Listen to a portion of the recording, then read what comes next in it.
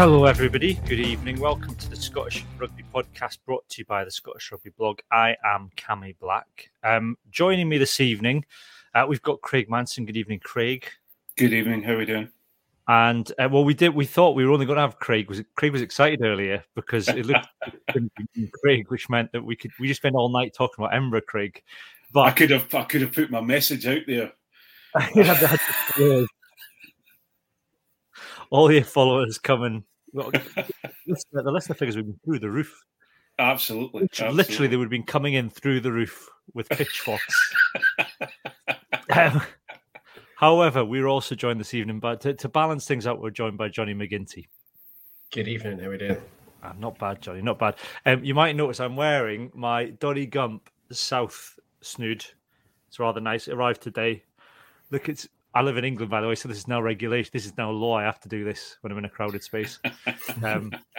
But we're gonna do Doddy Gump this year. We haven't done it in years gone by. So for those that don't know, you can sign up for £20. You choose which region that you want to represent. See, the SRU got rid of regions, but Doddy's brought them back. Absolutely. So you sign up. Yeah, me and Craig get to join the true Caledonian Northern Midlands region. There you go. There you go. You see, Johnny seems to have put me into a box already, and I don't know if he's. He might be more surprised than he thinks. Your followers won't like that, Craig. Oh, well, you know. He'll be usurped. So yeah, you go to Doddy Aid and have a look. If you search for Doddy Gump on your apps, you can sign up for the app. £20, you get your snood. And then it's a competition between the regions to see the districts rather, I should say, to see who can walk the most or cover the most distance during January. It's a bit of a competition. I've set up a league as well. So if any listeners want to join that league, I'll share details at the start of January. I'm only intending on doing this on the walk to and from school, so I'm not intending on doing very well. But if our listeners want to have a go and compete against each other, we'll set that up. Andrew Lone, long-time listener to the podcast, says he received his Doddy snood. He's Doddy Glasgow, so he's team the Glasgow in the West District.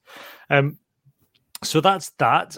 In terms of where you can listen to this podcast, you can listen to us on Apple Podcasts, Acast, Spotify, Google Podcasts, and any other podcast apps. We're live at the minute on YouTube, Facebook, Twitter, and Twitch. You can also watch us live if you're a Patreon. If you've got patreon.com/Scottish Rugby Podcast, you can sign up for £3 a month. You get the main podcast advert free, and then you also get the bonus weekly podcast that we do as well.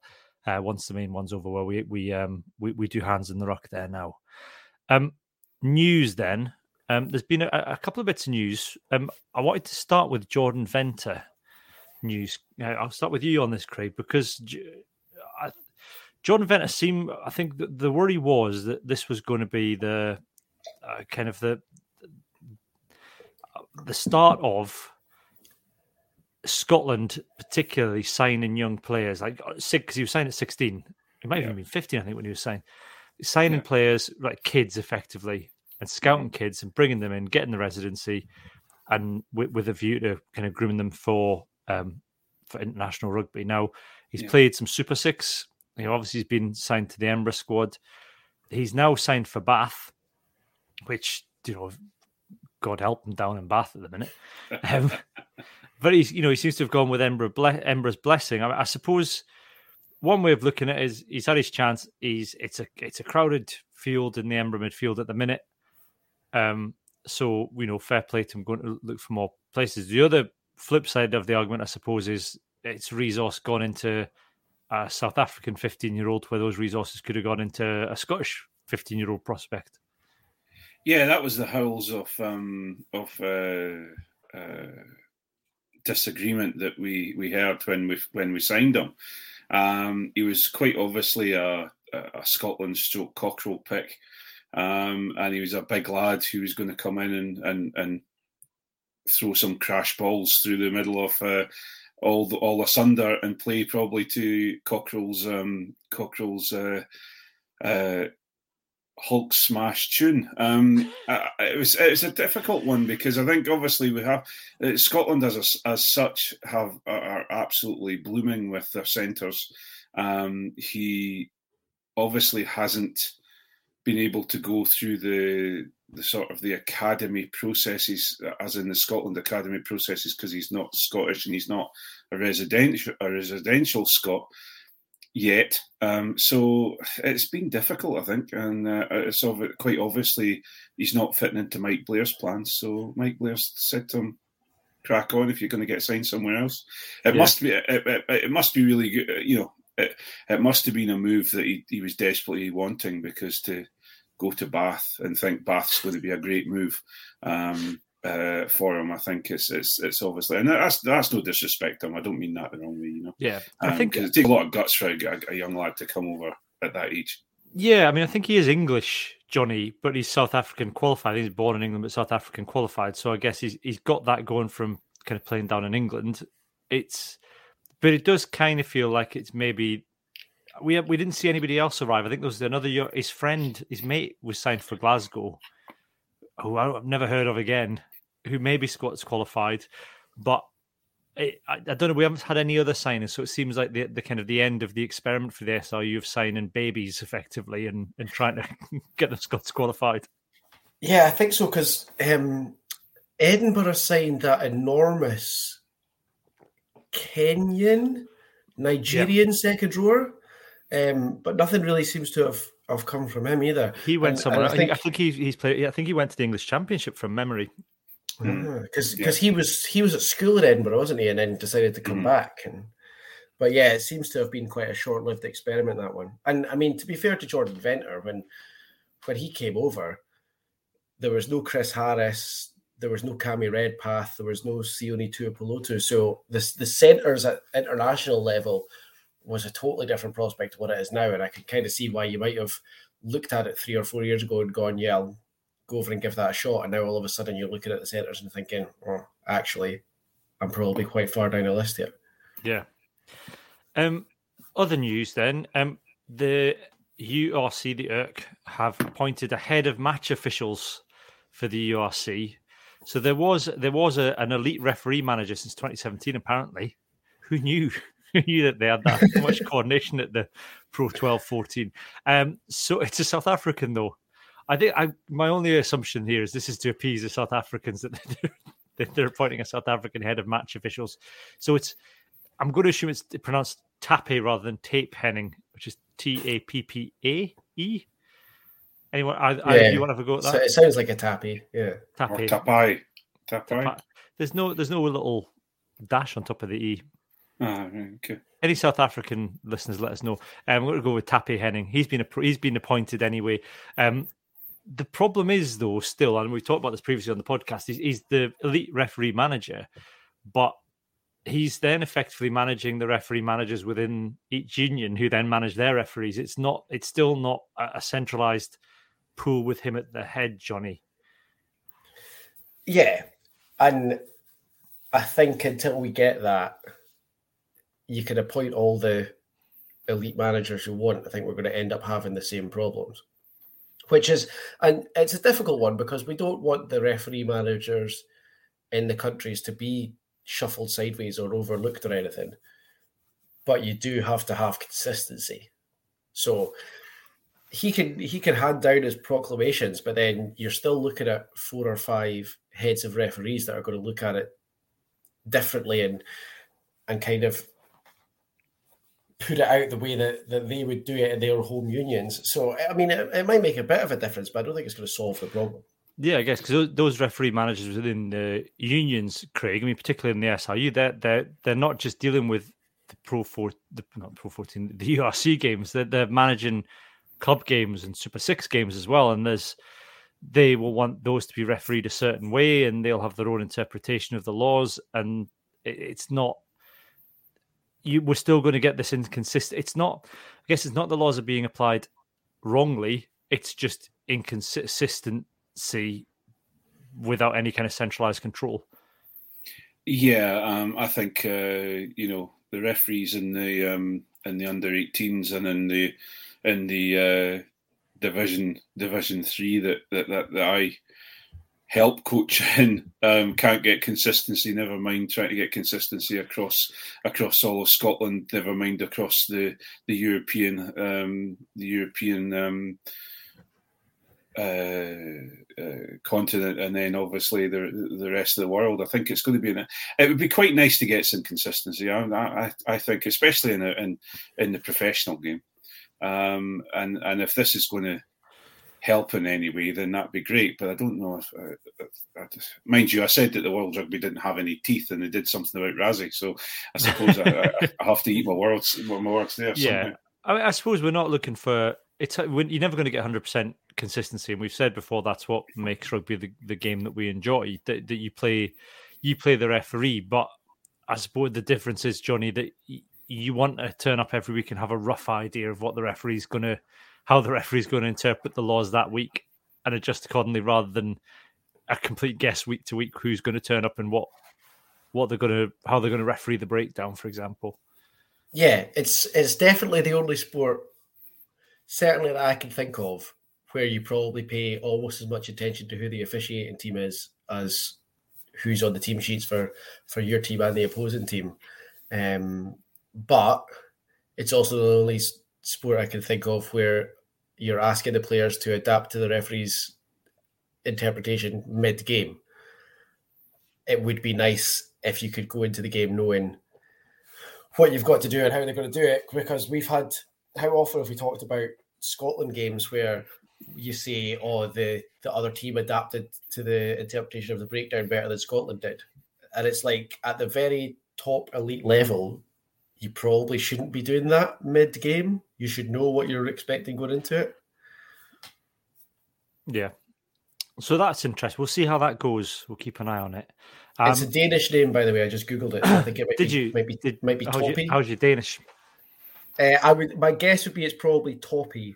But I tell you what, we've got, Johnny, we've got a friend who lives in Denmark. So I might, in a minute, text her and ask her, how do you pronounce Tappy?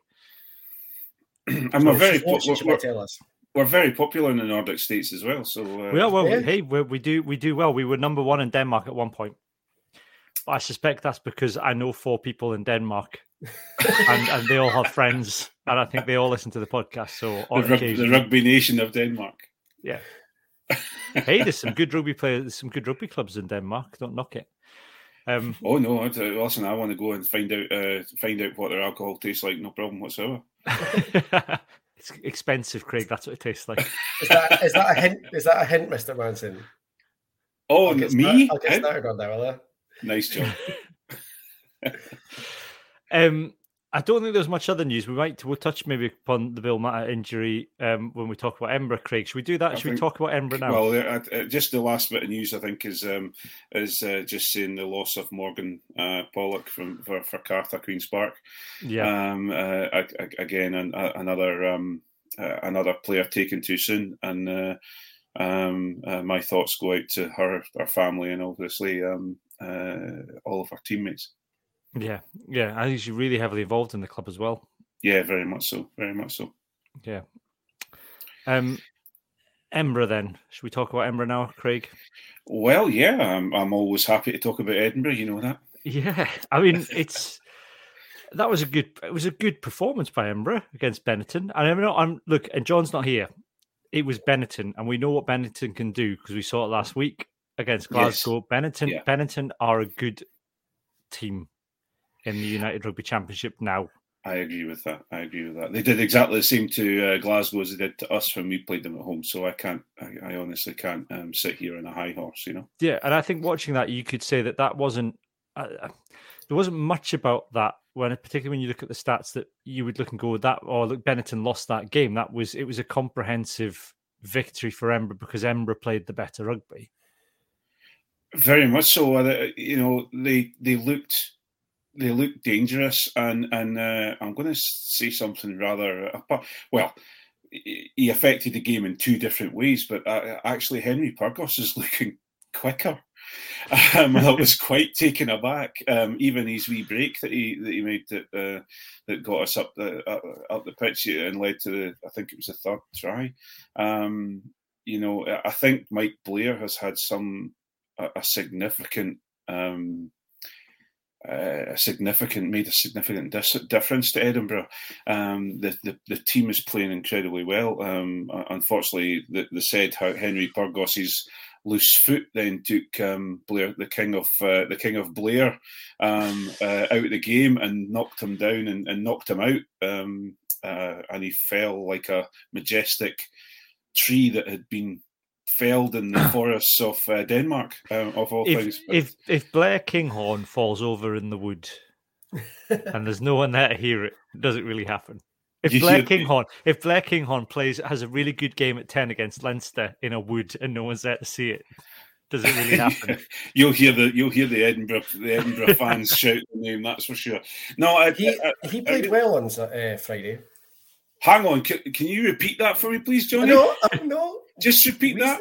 We sat here last week and said we want to see him perform against a good team, and Benetton are probably the best team he's played so far, and I thought he played pretty well. Yeah, I think I think he was probably 70% good. I think there was a little bit of obviously he's kicking again, but also there was a couple of wee panicky passes that he can be guilty of at times, but. He's again this strike runner 10 that we seem to have in him is very interesting. Do you know? I was going to say the one thing for me, and this is where Craig's going to be complaining of how nitpicky I am, but because he's not used to 10, I think he gets involved in a lot of stuff that you don't necessarily want your 10 to do. And the strike running is one thing, but I've noticed he gets into a lot of breakdowns. And that's like, if you're a winger or a fullback, then that's absolutely fine. But you want your 10 to not be in every attacking ruck so that he's there to run the next phase. And I did spot a couple of times. I was like, he maybe shouldn't have bothered with that. That's fixable, right? That's not the thing. Technical skills are harder to fix. Telling someone where to stand is fixable. Yeah. So and he's still learning. Yeah, and I think the one thing for me was I thought. It was great, really good awareness to get that try, but still, a little bit kind of flappy in the execution and the fact they had to, it wasn't a clean touchdown. And I know it's hard with a bobbling ball, but he really could have made a better job of that so that it wasn't in question at all. And it's still moments like that, I guess, but they're rough edges that can be smoothed off. It's all. I think the more I see him at 10, the more I get it, and the more I think he's fully capable of being not just a very good club 10, but an excellent 10, and really useful at a higher level as well. Yeah, well, it's I think you'll probably see a bit of a change over the next couple of games because from what I can hear, we're going to see Jaco back. He's back training with the squad, so and also with Damien Hoyland looking like he's going to be out for some time, we are going to need wingers, etc. So you might see him slip back into a familiar position with Jaco starting at 10 at some point, especially against, for example, it depends if he'll come out against Saracens, but against maybe the more demanding of teams, if you know what I mean. But I mean that would be a good test for where he is. I'd love to see him. Yeah, I absolutely would love to see him do that, so that I can at least turn around to John and say he has been tested. No, I think he's. It'll be interesting. He looked good. He does look good when he plays for Edinburgh. Anyway, we're happy with what he's doing, and at 10, I think he's a rough diamond, and I think Mike Blair will hone him down quite significantly. You mentioned wingers there. I mean, it's hard not to just be absolutely besotted with Darcy Graham and absolutely everything that he does. I mean, that was just some of the stuff that he was doing. I mean, that bit where he somehow ended up in a mall and then appeared from the mall still holding the ball, despite having loads of Benetton players around. I've watched that on replay so many times and I've still no idea how he takes that into that bulk of players and still emerges with the ball. I think we're seeing it a bit with Hoyland as well. The the smaller gentleman, but with a huge, but with the strength that I'm amazed at the collision strength, the strength to get to when they're going into contact, when they're going into rucks to clear people out. Both him, Hoyland, Velikot, if he ever gets into contact, are showing themselves quite adept at doing what they were doing. But Darcy, Darcy's one of those players. I think he's irreplaceable, and he's mercurial is the wrong word, but he is someone who. The only maybe person you would probably kind of put him down towards is Keith Earls, I suppose. But Keith Earls isn't as willing to, or doesn't have the step that I think Darcy has. It's not just the strength; it's the power that Darcy Graham generates for someone his size. Is unbelievable. Yeah. And good to see Hamish Watson back as well, and he offloads now. Yeah. He still was doing Hamish Watson things, I must say. Oh yeah, but actually, I'm going to say something here, and I'm waiting on. I'll wait and see, because I'm sure the Lothian stand might not be happy, but I've got to say Jamie Ritchie is looking far more impressive this year. Mm-hmm. Jamie Ritchie, when he came on the pitch for Bill Mata. I don't know. Obviously, the international training and international games that he's played makes him look a far higher level player. But he's just like, for example, he took a high ball in the air that was kicked down towards him with ease, and took it, and then started running at pace. He's all over the park, and I'm incredibly impressed with Jamie Ritchie, and so he's starting to mature, and get to the same levels as Hamish, and I'm really impressed with him. But Hamish, yeah, it's great to see him back, and it's good. I'm sure a few more games and he'll be fully into his stride. You forget how tall Jamie Ritchie is sometimes. Yeah, he's just one of these guys. He doesn't look. He's like the anti Rishi Sunak, and then you look at him and go. He's Richie about 6'1", and then he's 6'4", and it doesn't sound like much more, but he's just tall. Yeah. That's getting on for Lockhite. And I think, like you said, it sounds like there's a lot of skill work being done at Edinburgh. It certainly looks like that from the way that they're playing. I mean, I'm not necessarily sure that taking a high ball is something that Jamie Ritchie was able to do in the past, Craig, but maybe he was able to do it, but he was never used in that way. So I don't know whether or not Mike Blair's just trying to diversify skills across the team. I think I always remember a coach that I knew decided that he wanted to coach the most skillful club in Scotland, and or create the most skillful club in Scotland. I always remember that comment, and actually. I think Mike Blair is on the same wavelength. I think he is this. He wants to up everybody's skills and empower. If you look across, when I was watching the game, you could see offloads from forwards, offloads from props. But for me, I think my more impressive, the most impressive thing for me was the fact that every time any player from Edinburgh was getting into contact, they put a movement in, they take a step, they try to, they were always looking to go through the gap, looking to go for the soft shoulder to make themselves more difficult to tackle, make themselves more difficult to get on the ground. And I think that's what he's bringing. I think he's, you can pass until your arms fall off, but to bring in that ability to make Grant Gilchrist believe that he can put a step in is a lot to coach. And I think that's really impressive. Yeah.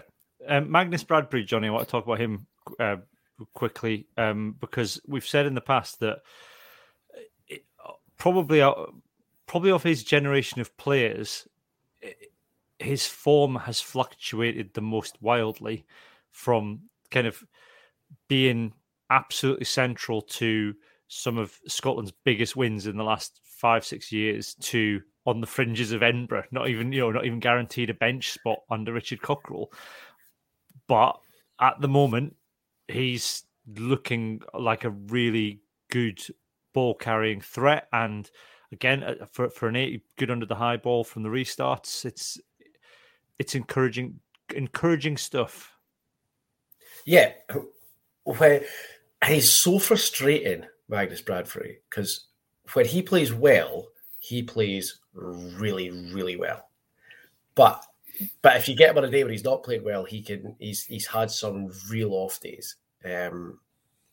He brings a lot of what we always sit and talk about. You want the Scottish loose forwards to have more grit, and he's really difficult to bring down if he gets going. So if he can keep this form up, he's a real weapon.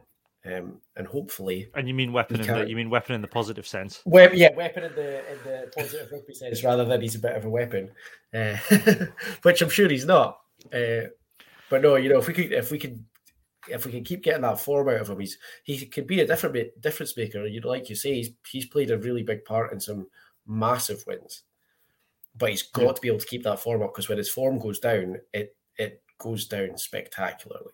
Yeah. But I think also, Magnus suffers from not having an arm put round him. I think if you look at his time with Cockerell, he was named captain and then threw it all away, and that was him on a naughty step, and I don't think he ever got the chance to get off it again. And also when he came into the Scotland squad, it was in the Townsend era, where Townsend was banging heads with Finn. And all the turmoil that was going on with that.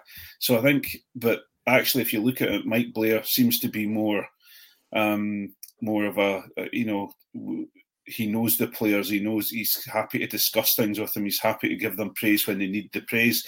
And then if, the same thing with Tooney now. Tooney seems to have had his eyes opened a little bit, and he seems to be becoming a more rounded coach and a more praiseworthy coach, rather than constantly being a bit pissed off with everybody.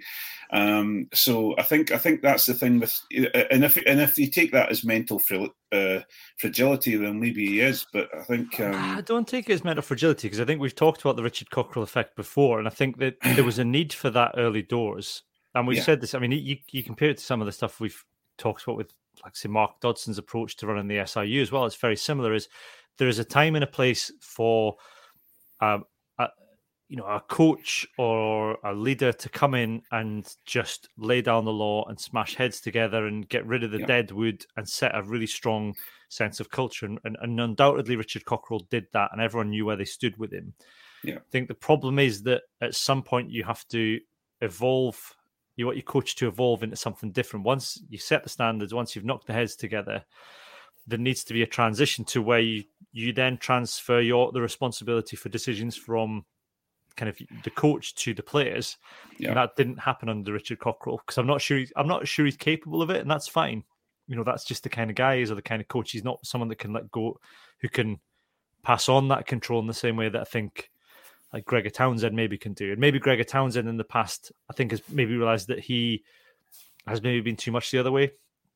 I think certainly after the World Cup, there was maybe a bit of a change where it's all, off you go, lads, I'm going to send you on the pitch and here's a rough game plan and you work it out, and we'll work it out ourselves during half time to a bit more, no, this is how I want you to play, and a bit more directed. And maybe you're right, maybe that wasn't what Magnus Bradbury needed, that kind of coaching, maybe a bit more of an arm around the shoulder and support. Everyone responds differently to different styles of management, not always positively. Yeah. I don't think anyone would describe John Barclay as mentally fragile, and he's been quite frank about the fact that with Richard Cockerell, it wasn't a great atmosphere. So I think you do kind of have to take that into account. Yeah. Quick word then, Matt Curry. I just wanted to mention Matt Curry, because Matt Curry's he's a kind of product of the Super Six, isn't he? And he had I thought he had an excellent game. Yeah, he played very well, supported well, took the ball on when he needed to take the ball on. I didn't see a lot of him, because obviously you especially when you're at the game, you tend to focus on the line breaks, etc. But he looks like someone who can come in and out of the team. and you're not expecting a drop in gameplay or in standards, and he's doing a good job. Well, I think his link play was really good. He threw a couple of really nice passes. I think he put in Boffelli for the try. Even James Lang, I kind of expected this with James Lang, that James Lang will come in and very quietly do a job at 12, and he's coming in and very quietly done a job at 12, which that's no bad thing. I think that's a bit of stability. I think, like I said, the drop off between I think sometimes with Glasgow Emperor, the drop off between the first choice players and then maybe the third choice has often been quite sharp. But I get the impression there's a lot more depth around Edinburgh now, even though it's a leaner squad. Maybe that there's a lot more behind the kind of first and second choice players now. Yeah, I totally agree with that. And everyone seems to be noticing it, and actually we're, as fans, we're looking at it and going, we're looking forward to playing John Anderson's real teams, and we're looking forward to see it and testing us, because obviously, we're in a situation where if we beat them, then it's Mike Blair's a genius, but if we lose against them, then it's Mike Blair's in a transitional period. So we're looking forward to building on this season, and then maybe going a bit further next season. You've got, I mean, if the way Government's Act is to go by, Craig, then you've probably got at least 2 to 3 seasons of blaming the previous regime before you have to actually hold your hands up and admit there's a problem. I will say, I mean, there was a lot. I mean, Edinburgh still somehow made, I think it's the sheer number of tackles, it was still 91% tackle completion, but there was a lot of tackles missed. And I guess that's, maybe Mike Blair hasn't quite got his backroom, kind of staff the way that he would want, because he was a late, Richard Cockrell that was mid pre-season prep that Richard Cockrell went. So maybe we'll kind of start to see that backroom staff coming together. I guess they've got to take time to gel as well. Yeah, and they've got to also, hone their own messages as well to fit in alongside Mike Blair's message. But what I would say though is that yes, we missed a few tackles, but our scramble defence was very, very good, and we managed to keep them out virtually most of the game until they got a fairly good pick and go section going, and put a try across. I think defensively. And we're doing okay. We'll wait and see. I'm sure coming up against Leinster or Ulster, I think it'll be an interesting game defensively. But looking at teams like Scarlets, you expect a running game, and we managed to shut them down. So it's looking quite good. It's looking all right. Well, we'll see how the weekend goes against Saris. Yeah, well, we'll wait and see. Wait and see. Glasgow then, Johnny. It's a better weekend this weekend. Yep. Yeah, Jack Dempsey. Oh my word. What a signing. He's incredible. I just love watching him. I loved his post-match interview. I thought his performance again was great. He was well deserved for his player of the match. And I also loved the fact that he just flat out called out Will Skelton by name for Saturday as well. So I like to see that. Yeah. But elsewhere, I mean, the discipline's maybe still an option. Was it it's like 11 penalties still? Penalties are still in double figures. Yeah, it's that's still a problem, and I think we're still not clinical enough. We left a lot of points out there on Saturday. Leaving points on the field against Dragons is one thing, but we've got back-to-back La Rochelle and Exeter coming up, so can't be leaving points on the field against them. That needs to be tightened up a little bit, I think. Yeah. I don't think Ross Thompson's kicking percentage isn't any better than Blair Kinghorn's, we should say. I should point that out straight away. Yeah, but I'm still not going to say he's got fingers like cows. I don't I thought he had another good game actually on Saturday. I thought, and his kicking out of hand's incredible. Yeah, that little kick across for Kyle Staines' try made me do a very interesting noise. So, in fact, David Quarrell says, my Stirling County P6s could have given that Dragons team a game. That's a fair point. Yeah, he's not wrong. But still, I mean, it was slightly disappointing to let in the 2 tries because I thought they were fairly soft tries in the end. And that's maybe, again, there's still a lot of work to be done for that Glasgow team.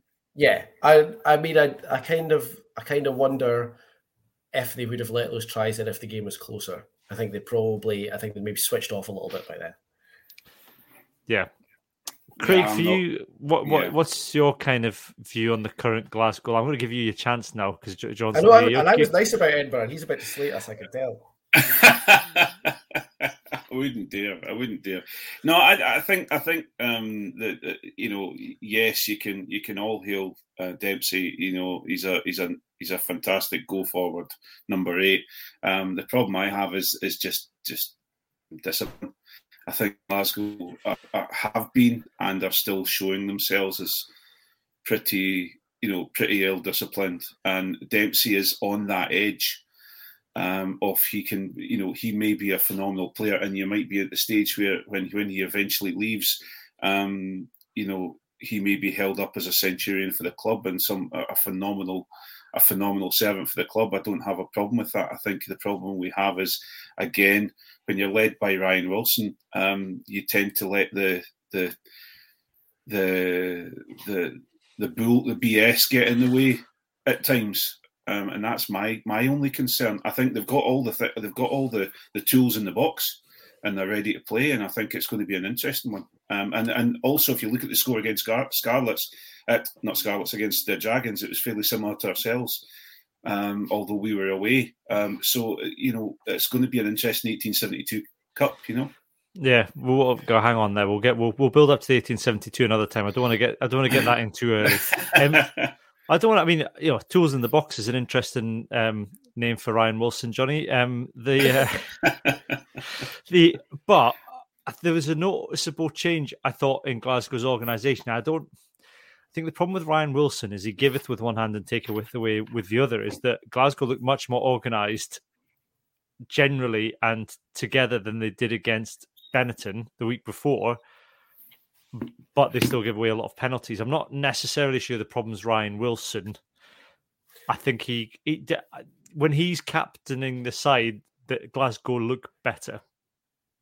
Yeah. I mean, he's got a mountain of experience, and to be perfectly honest, and this is probably a bit of my personality coming in, I don't mind a bit of the niggle. I don't mind Batman and a bit of a wind-up, and I don't mind Xander. But the thing is, if that's going to happen while we're giving away a half dozen technical penalties at the same time, then it kind of starts to become a problem. If your DNA and your outlook of your team is going to be, we're a niggly team and we're going to wind teams up and we're going to get the red mist coming down, we're going to get to them that way, fine. Don't give away 6 or 7 technical penalties at the same time, because then that's when you start to build up a lot of penalties and then it becomes a problem. So we need to decide if we're going to keep up this niggling and winding up and stuff, then we need to get our technical side nailed down. Otherwise, we need to stop the niggle until we're not giving away so many penalties. I can't agree more with that. Glasgow have got a fair team, and they are an exciting squad. The problem, and the point I was trying to make, is that you start off with a niggle, then you end up getting to a point where you're playing 16 men on the field because you're also having to deal with a referee. And I think that's my biggest problem. I always hated being marched back 10 metres because someone had piped up and said something stupid, and unfortunately Ryan Wilson is very no comment. But I've been on the end myself, but it's. Don't get me wrong. I quite no matter what I say about him and his stupid haircut, I quite like him, Ryan Wilson. But I just could do with him dispensing with the BS and just getting on and playing the game. Yeah, I think I wish that Glasgow didn't need him. I don't want to make the Batman analogy because that wouldn't, given his history. But he's he's the captain Glasgow need right now, but not the one they deserve. It kind of feels like Glasgow should have better options in the back row than Ryan Wilson, but as a team, they are noticeably weaker when he's not there, and that can only. I don't think that's down to any. That's not down to his technical ability. It's got to be to do with the way that he captains the team. Yeah, we have together. Much better back row players than him. You know, there's Jack Dempsey, Rory Darge, Tom Gordon when he comes back, Matt Fagerson. We've got some great back rows, but for some reason, the back row in particular and the whole team itself seems to be more organised and work better when Ryan Wilson's on the field. Whether that's through sheer fear. I don't. You see, that's the thing, though. If you listen to him when he's not playing rugby, and you watch him and you listen to him when he's talking to referees and other players, I don't think he is a fearful person. I'll tell you who's a fearful quick captain, and that's Al Kellock. And that's someone who took them to a Pro 14 winning title. And that's what I'm trying to say. There's someone who had niggle on the field. I guess it's that thing you don't want. You need. I guess you need a gatekeeper rather than a poacher as your captain. You need someone who's going to set the standard. You don't want the guy that you send in for the niggle and you send in who's going to be incurring penalties to then be the one that's having to speak to the referee about him making decisions against you. You want the guy that's not incurring penalties, or the guy that's going to strike the fear of God in the referee, like you said, like an Al Kellock. And I'm sure Al Kellock gave away penalties in his time, but not at this. It's I suppose it's the one downside of having a back rower as your captain. Yeah, you saw Jaco Peyper in the Bulls game this week, who said to Bismarck du Plessis when du Plessis was basically doing the exact same thing, and Jaco Peyper said to him and to Bongion Benambi, "You two are Springboks and role models, so start behaving better." And I don't think you could really do that to your captain. Like you can't say you're the captain. You need to get your team to behave when the person who's not behaving is the captain. Yeah, doesn't really work. Yeah. But I don't see who else Glasgow would have as captaincy material, and that's maybe the problem. There's not someone that you would say there's someone ready. There's already someone kind of born ready to come in and. Richie Gray is the only one I can think of, and he doesn't play enough. No. Yeah. I thought he had a really good game at the weekend. Yeah. I really liked seeing Richie Gray. Richie Gray's, it's interesting. He's made some comments about he's not given up on his international career yet, and I still think there's maybe a place for a Richie Gray in some circumstances because he does make sensible decisions. But like you say, Johnny, he's not playing enough to be in that position for Glasgow. Yeah, and to be honest, I mean, until he is, he's the only other person I can think of, really, that's a sensible choice for captain. Yeah. Yeah, because you look at Fraser Brown, the penalty machine of Fraser Brown, who has been vice captain and captain. Again, it's the same issue. And okay, fair enough, they might be believing in their club and they want to do everything for the club and they're a shirt, they're a badge grabber, and I understand that, and because I'm the same sort of player, but it's just just as you say, giving away the penalties. The only reason I gave away a lot of penalties was because I wouldn't roll away for the ruck because I was too busy trying to get my breath. But it's funny. It's funny. I was asked a question and it was. Who would, if we had the choice, who would we take from Glasgow to be an Edinburgh player? And the choice was a lot smaller than now than it probably maybe if you asked me 2 years ago. But is that just, I think that goes the same way as well. Yeah. I was going to say, I don't know who I would take from Edinburgh, so isn't it? Yeah, that's start the quality of the squads rather than Yeah. That's kind of what. That's kind of what I was saying. It wasn't meant to be derogatory towards Glasgow. It was more the fact, of the squads now seem to be balanced and they have an identity. That's it. It's good squads. It's two good squads, and I think they both play their own way. And the players that we've each got fit that. Yeah. So Who would you have, Craig, though? For me, I probably would. I'd quite like to see Zander, and I think probably Johnny would probably say Pierre Schumann. So you'd probably like to see Pierre Schumann. You'd probably like to see that forward pack. That front row would be pretty good. But also, again, I've always been a big Richie Gray fan, and we're particularly lost in the second row, or we have gone through a patch because Ben Toulis has been out with so many injuries, niggly injuries that have caused him to be out for so long. So, and no matter what anybody says about Ben Toulis, he's a great line-out operator, yeah. and he was very, very good for Edinburgh. Having said that, Jamie Hodgson has really impressed me for Edinburgh. Yeah, he's been great. Yeah. Are you happy enough with Vellacott that you wouldn't take a scrum half anymore? I am happy with Vellacott. I would like a second scrum half. With Charlie Shield, I'd like to see more of Charlie Shield. I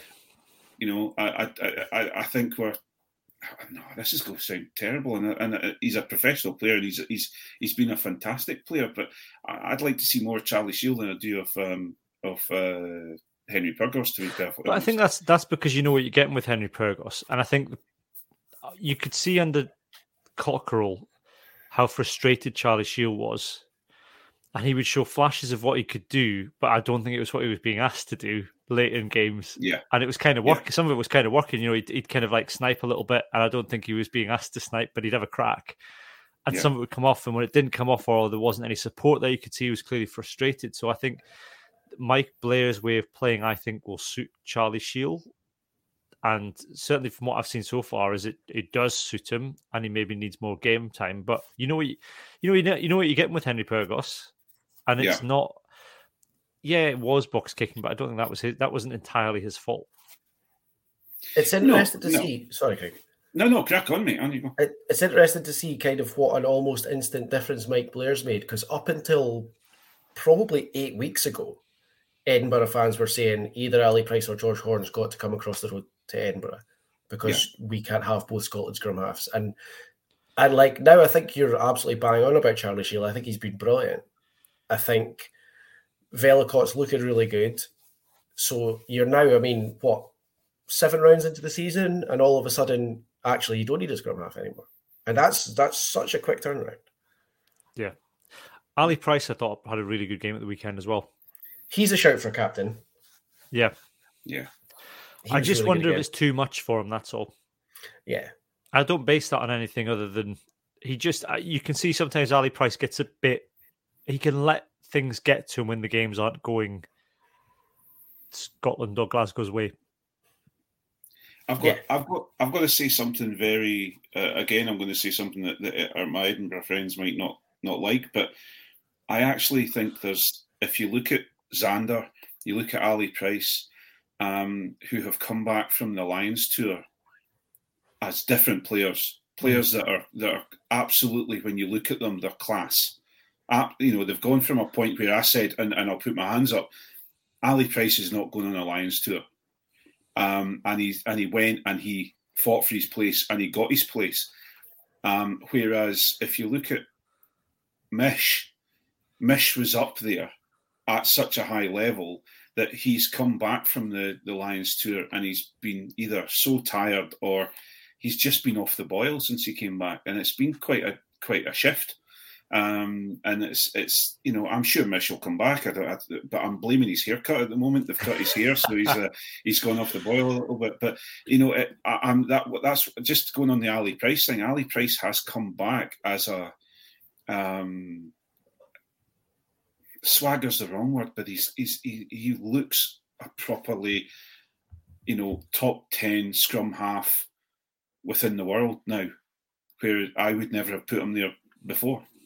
Yeah, we might talk in Hands in the Ruck. We might talk about World Rugby's top 100 players. Yes, Rugby World Magazine's top 100 players. We might talk about that in Hands in the Ruck.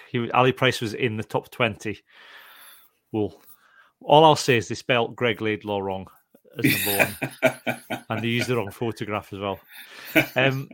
Any more off Glasgow for you, Johnny, before we move on? No, I think we've pretty much covered it all. I will say the back line, as it is starting to take shape now, is looking very exciting. Yep. It was nice to see Josh Mackay finally get a run out. Seb Cancellieri's looking exciting. Cole Forbes was good again. Yes, I think once it starts to gel a bit, that's going to be really good. And Sione Tuipulotu can play both 12 and 13. Mm-hmm. Which is exciting, which is good to have that diversity as well. Yeah. Good stuff. It's been very good in the backs. So hopefully it gels a bit more and gets even more exciting. Well, we'll see what happens. Speaking of Glasgow, just before we go, very quickly want to follow up the open letter we did to Glasgow, which we did get a response from about Exeter Chiefs. We will be looking at some stuff that we might do in the run up to the Exeter Chiefs game, because I don't think there hasn't been anything further from Glasgow, so we might reach out to them and see if there's any if they have any plans similar to Bath. I think who asked visiting Exeter fans not to wear the headdresses and do the chants. I think they probably still did the chants, but it'd be interesting to see if there's something similar from Glasgow, given that I know they've been in contact with various parties about this issue. But there's only a couple of weeks to go now, so it'll be interesting to see what happens there. So although Bath, to be fair, did it on the day of the game, so they did, yes, and Glasgow may do something similar, but it'd be nice to know that they are going to do something. So we'll see what we can find out anyway. We're going to finish that there this week. We're reaching the hour mark. As I say, Patreons, you get your bonus episode where we've got a few things to talk about this week. Kind of slightly Scottish Rugby related and not so Scottish Rugby related for our Hands in the Ruck for the bonus podcast. For everybody else, though, and for the moment, we'll be back next week. Oh, we've got a Christmas. We're doing our Christmas party next week. Socially distanced, I have to say. Awesome. We've got hopefully having a special guest lined up for that as well. I don't know what format it's going to take. I might just write down some random questions on the day. Who knows? It'll be fun and chaotic. There's going to be no laughing about this Christmas party, that's for sure. Absolutely no. Cheese and wine. It's just cheese and wine. And a business meeting. It's not even a Christmas party. It's a business meeting with cheese and wine, socially distanced. Absolutely. So yeah, we'll be doing that next week as a kind of a bonus. And then what we'll do is we'll then after we've had our party, for patrons, we'll then drunkenly talk about the European Cup. We'll do a reverse podcast. So the nonsense will be in the main podcast, and the rugby talk. We'll talk about that while we're drunk in the follow-up podcast afterwards. So that's the way around we'll do that. However, for the moment, though, it is goodbye from me and goodbye from Johnny and Craig. Bye. Bye-bye.